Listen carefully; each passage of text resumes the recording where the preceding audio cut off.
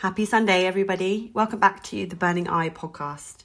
My name is Bridget Hart and I am the co-editor at Burning Eye Books. We hope that you're doing okay as we go into another week of lockdown.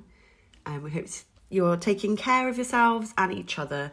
And just to lift the mood a little, we have a wonderful poem today by the Professor of Whimsy himself, Robert Garnham. Enjoy.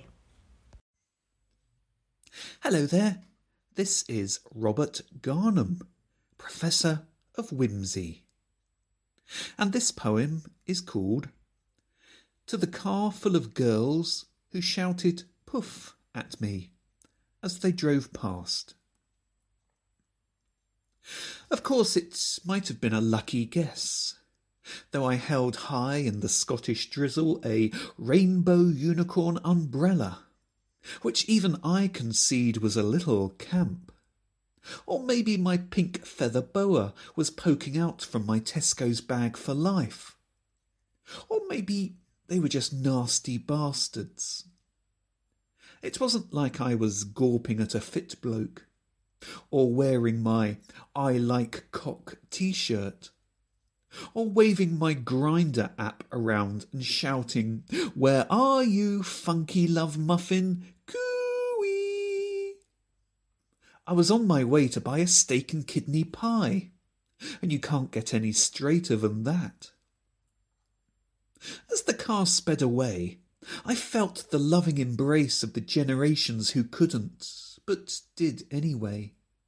Souls whose crime was to love, but loved fiercely, and with passion, this thought and my rainbow unicorn umbrella, adding some glitz to a drizzly Tuesday morning. What was it that gave the game away? Did I flounce? Did I strut? Did I sashay? Did I mince? Does it matter? No glitter in the drizzle, no secret street sequins. I've been out and proud, but not so loud since before you were born. Gayer than the gayest gay that ever did gay, though I do occasionally wear an anorak. Like phantoms they come.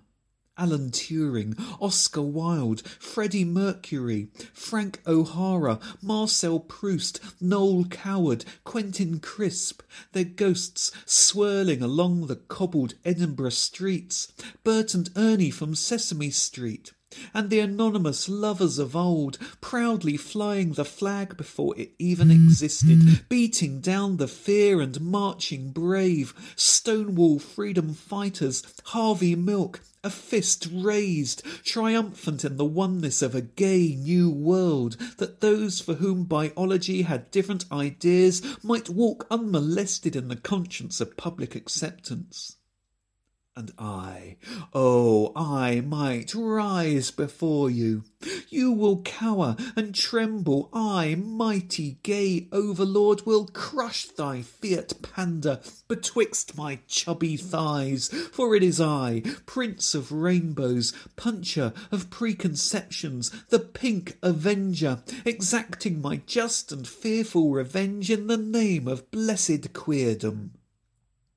But then I just sigh, and I say to myself, some people are just tossers.